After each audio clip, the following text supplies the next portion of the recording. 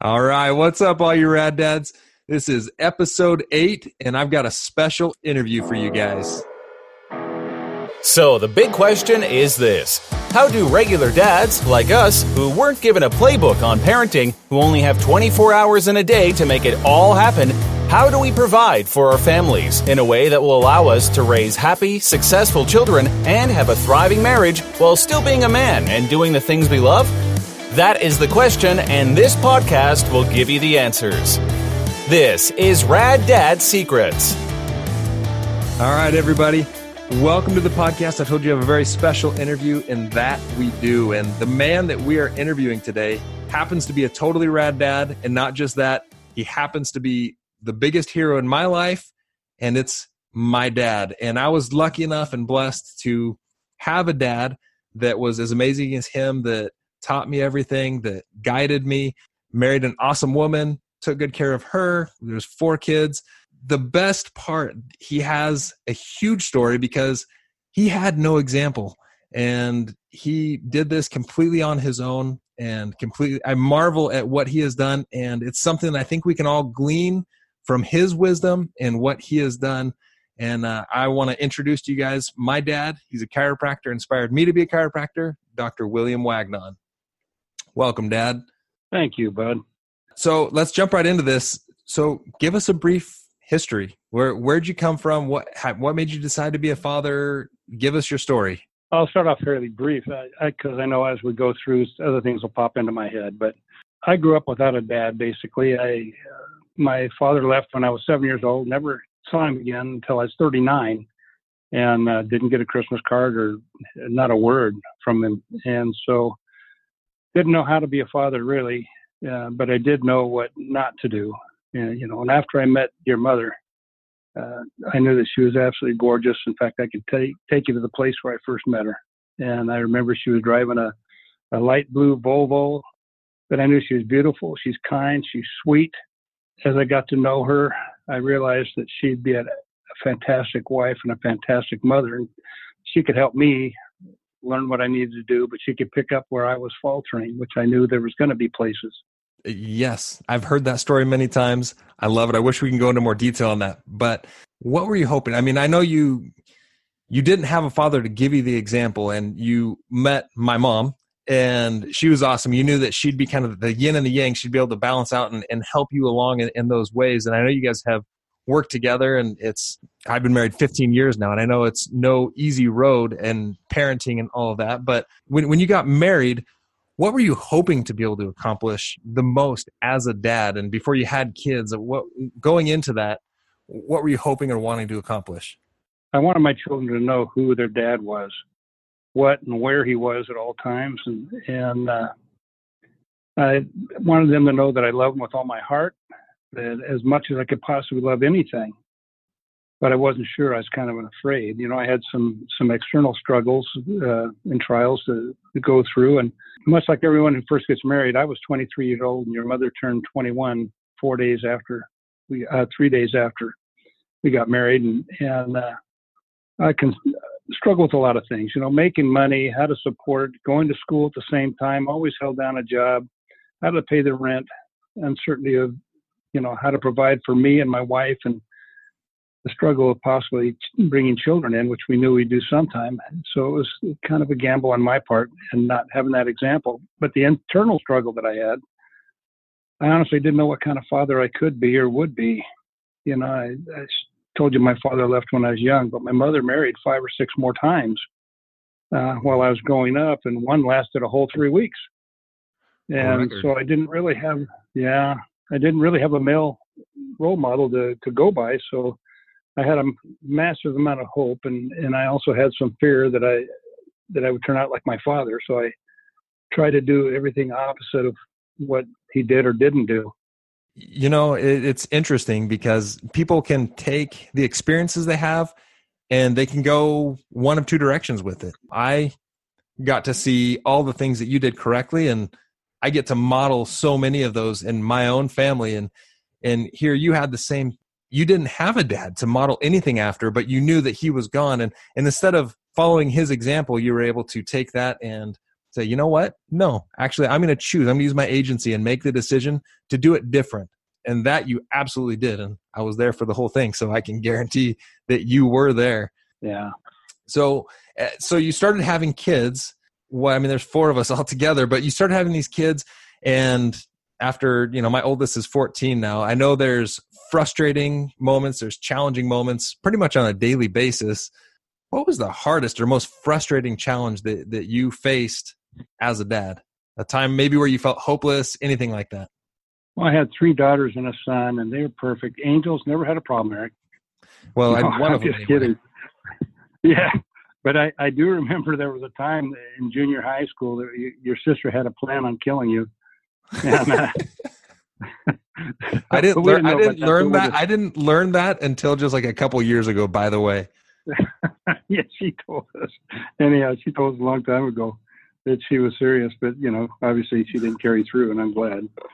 Anyhow, there's a couple occasions where I really felt hopeless. That it was the hardest and frustrating and challenges and everything else. And one was when your sister developed stage 4 cancer. Yeah. And there was nothing that I could do but support her and her family. They came and lived with us for their treatment. And to pray that she would live. Then I felt hopeless again when she got addicted to the opiates that she had to take for the severe pains that she was experiencing. Mm-hmm. So that was another trial in itself. And, times that I felt hopeless and the hardest things for me to handle as a dad, the possibility of losing a child, which I know that you know what that feels like. And I didn't want to feel that, but I felt like we were going to lose her because, stage 4 cancer is something that you don't survive a lot of times. Yeah. So we had the tears and the prayers and everything else that go along with it. That was a long, dark road, man. If any of you dads out there have experienced that, I mean, it's definitely rough. And the thing that I'm learning is whether it's cancer, whether it's losing a child, whether it's severe illness or severe handicaps, whatever it may be, at one point or another, we're all going to face something challenging or difficult like that. And just like the way you saw your dad and you made that decision to do the opposite of what he did to be able to be a rad dad, in situations like this where things get hard, they get dark, and they're going to. I mean, don't doubt that. If you've had a peachy ride so far, there's going to be some bumpy roads along the way, and that is what smooths us out. That is what helps us become bigger and better than we are. But it also depends on how we accept those challenges, how we react or respond, better put, to those challenges. So when you're going through those hard times, I mean, you can, duck, cover, and run from them, or you can take those, internalize, and you can really learn from them. So what were you able to learn going through that tough time where she had the stage 4 cancer and going through addiction, all of that? What did you learn from that?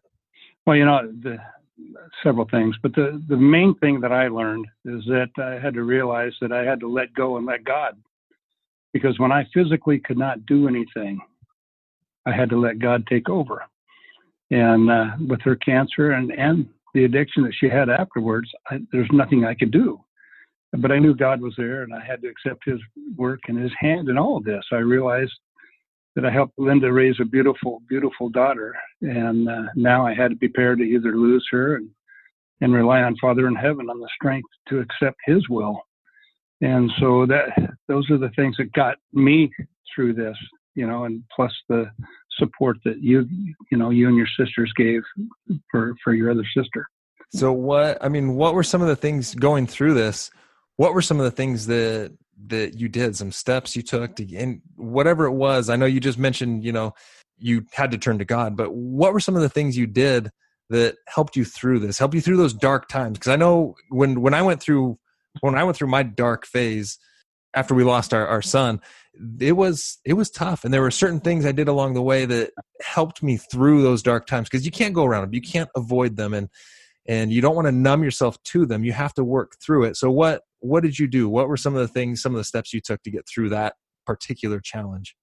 Well, like I said, I prayed a lot, and I received blessings from elders in the church, as my wife and your sister did. And the cancer was cured, which was a miracle for us.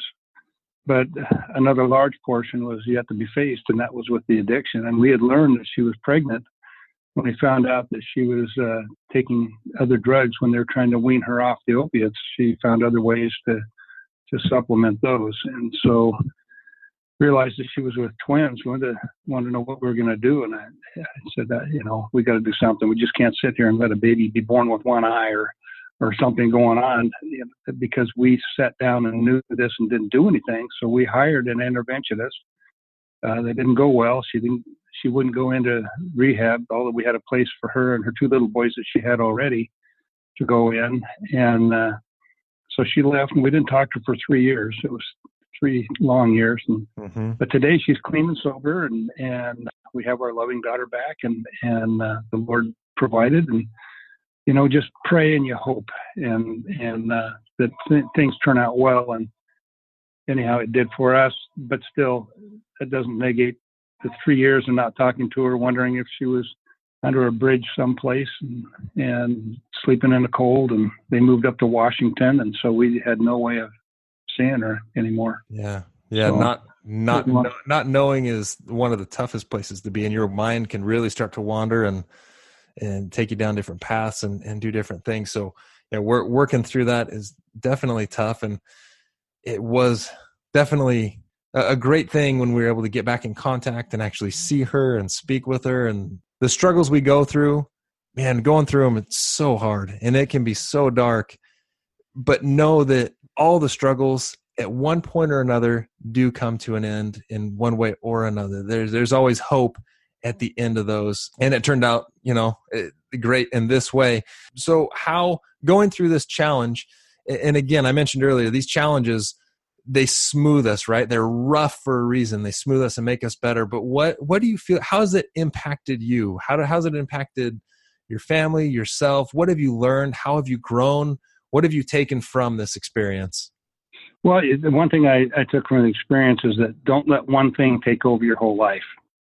And, it was a difficult time to devote to my wife and the other children. And we almost neglected you guys in the struggle to keep her alive and taking care of her. And so that was hard. What was interesting, and not to cut you off, but I just did, but you're my dad, I can do that. But what's interesting saying that is I remember going through this experience, and there were moments where I did feel neglected. Being in the moment, it was confusing to me. I was like, wait, no, but what about me? What about me? And it was almost borderline selfish. And now that we're several years down the road, I look back and I'm like, oh my gosh, what would anybody do in that situation? If you're at the beach, all of your kids are sitting up on the beach with you, and then you see one that's out in the ocean and she's starting to drown or he's starting to drown. Do you sit there and pay attention to your kids on the beach and say, oh, well, I got to pay attention to you too. So I'll go out and help a little bit, then I'll come back. I mean, you don't. You go out there and you do your best to save that child from drowning. And I realize now, looking back at that's exactly what you guys were doing. And I can appreciate that. Going through these trials, you don't always see completely clearly, but the key is to continue to move forward, have faith in God, and keep going. Sorry, didn't mean to cut you off, but wanted to just throw that analogy in there. There's and a lot of things, there's just no easy fix for some things, but there's always love. And you got to count on that and look at your children, look at the blessings that are around you. And I know that it's hard to see the blessings sometimes, and it's easy to see the curses. Everybody, if you talk about what negative happened today, you'd probably list a bunch of things, but what is the great things that happened? Sometimes people go, gee, I don't know. Sometimes the blessings are hard to see, but we got to look for the blessing, because there's a blessing behind everything, but it may not be for us. It might be for another child. It might be for a neighbor. It might be for somebody else that something we're going through would benefit somebody else, but there's always a blessing. And, but anyhow, what I've learned is that, if you don't hurt, you don't love. And it's impossible to hurt if you didn't love. And without difficulties, you never would grow. If everything was peachy in our lives, life would be pretty boring. There'd be no excitement out of it. When you get in difficult times and you work your way out, you feel proud, you feel happy, you just feel the great sense of joy, and you keep working forward. So difficulties are a necessity. and even Adam and Eve had their difficulties, got kicked out. Dad kicked them out of the house, but they learned real quick, didn't they? Right. And yeah. So, seek out the good things. And love is one thing that you can split and split and split and split. And you're always blessed with more than you ever gave away. Yeah. So yeah, I always say the way to get love is to give love. That's awesome. And truly, trials and challenges do give us depth. And while it's tough when you're going through them, it really is worth it to persevere and have faith and move forward. And I know with my kids, it's a challenge. Every day is a challenge. But just tonight I was talking with Jackie, and we were just talking about each one of our kids, and we kind of shed some tears, and we're just like, man, they're so amazing. And what we've gone through and where we're at now, it's amazing. And I, can't say that every day. Some days it doesn't feel so amazing, but it truly is. And who it helps you become by having these children, by being a dad. There's no greater blessing in life, in my opinion. So let's move on to a couple little bonus questions here, Dad. So just for a second, go ahead. I just wanted to go out and let everybody know that a lot of those tribulations are gone and in the past now, but things can rear up again and certainly will. You got to count on something in your life. But I'll tell you, our family is one of love, laughter. When I get all four of you guys together, it is just so much fun. And the respect and adoration and the thankfulness we have for each other and what we share. But I give most credit to my wife. Just think, to help me be a father physically and a dad lovingly. She taught me how to raise the children. And I'll tell you, she's the backbone of our family. And our other daughter, our oldest daughter, Krista, who has the devil's sense of humor, is the one kind that of the wanted glue. to kill me. Yeah, the one who wanted to kill you. She's kind of the glue. Mom's the backbone, and Krista could be the glue. And so the family all works together. And I can't take all the credit being a rad dad or anything like that. It's everything together. But focusing on the children is all I ever wanted to do. I'd rather be home and be with my kids. Everybody had dinner. Everybody's home for dinner.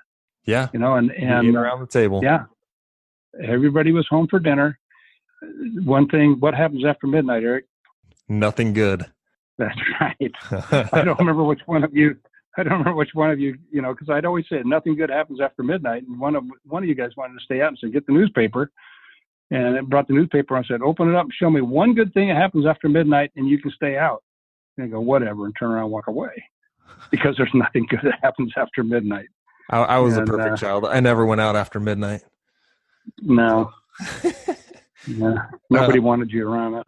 I wasn't cool enough. So now let's go to a couple bonus questions here. If you could go back and have a daddy do-over and change 1, 2, maybe 3 things, whatever comes to mind, what would you change about fatherhood? Something you did or ways, what would you change about how you raised us? Well, I would take the kids on more vacations.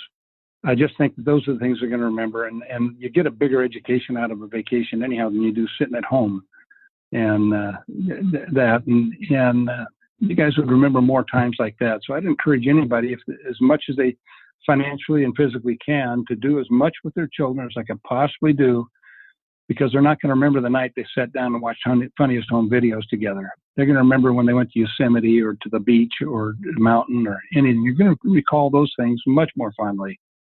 And so true. Yeah. So true. And even more so now with the way social media, TV, and it's crazy. I mean, we get, family get-togethers or not even just get-togethers in general, and people are just sitting on their phones, scrolling through Instagram or Facebook and doing all that, and really putting those away, like you're saying, and go on more vacations, spend that time, disconnect from that stuff, and truly be with your family. That's where the memories are made. That's where it's at.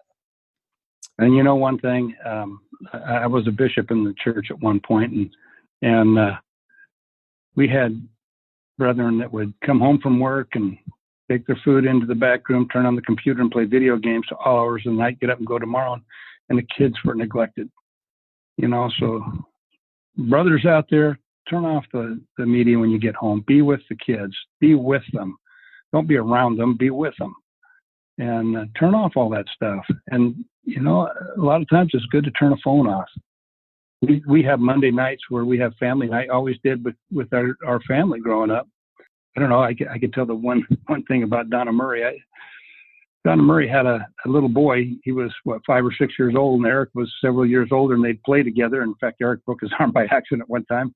But anyhow, we were having family home evening, and the lesson was the worth of a soul. But we asked Donna to help us out on that. So she knocked on the door, and Eric used to, like I said, play with the little boy.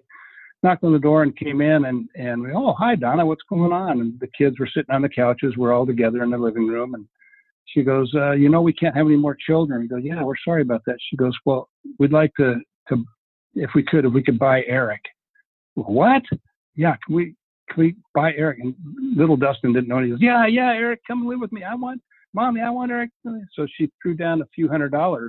We're going, oh no, and then she threw down some more money, and no, she threw down a lot of money. We're going, well, a car payment, it'd be pretty good, but no, we can't. No. Yeah, let's think about it. She actually cried. She was a great actress. Oh, this. Well, I want Eric. They walked out the door. This was legit. And Eric, it is legit. And the girls sat on the couch, and everybody was super quiet, and they started whimpering a little bit. Well, that's because you and Mom were considering it, and you're like, you know what, Donna? Yeah. Let's discuss this. Let us discuss. It's a possibility. Let us discuss this. And I was just like, let us think about it. What? But a couple of minutes later, she knocked on the door and came back in, and they were, the kids were tearing up and crying, and so we said, hey guys, the lesson tonight is the worth of a soul. There's not any money in the world that would ever let us sell a child. And Heavenly Father feels that way about us. But we wanted our kids to know that there's nothing in the world that we would trade for one of our children. And that's the way you have to be with your kids. They have to know that you care. They have to know that you love them. You need to take them out on a one-on-one. Eric's got 6 children in the house, so one-on-ones takes a long time to get through that. It does, but we do it. So yeah. It does. They absolutely, and I felt that. I knew that, even though I believed for a split second that you guys might sell me, because you're like, well, we'd be able to see you every week. Like, wait, what? No. But that was a great lesson. It scared the bejeebies out of me and my sisters. I think we all cried at one point or another, but it really drove the point home, the worth of a soul and how much we really did love each other, even if we were bickering and fighting. But to have your kids understand and know how much you love them and that there's nothing in the world you trade for them is the most important thing you can do. So, and you got to admit, they were nice to you for a few days. Yeah, I'm going to try a couple minutes. And so I don't know. I wonder if Krista had conceived her. She put off the murder. Maybe that's why she didn't murder me. That was it. That was the breaking point. So, yeah. Well, Dad, I appreciate you coming on to our podcast and doing this interview with me. And I love you, and I truly am grateful, Dad, for everything you did growing up, for the confidence you instilled in me. I had no doubt at any point in my life that you loved me, that you'd sacrifice your life for me, and that's truly helped make me who I am today. And I want to applaud you for choosing Mom as your wife too, for loving her. So I appreciate you. And guys, until next time, remember, we are rad by choice and not by chance. Thank you for listening to the Rad Dad Secrets podcast. Subscribe now to never miss another episode or opportunity to become a better father, husband, and man.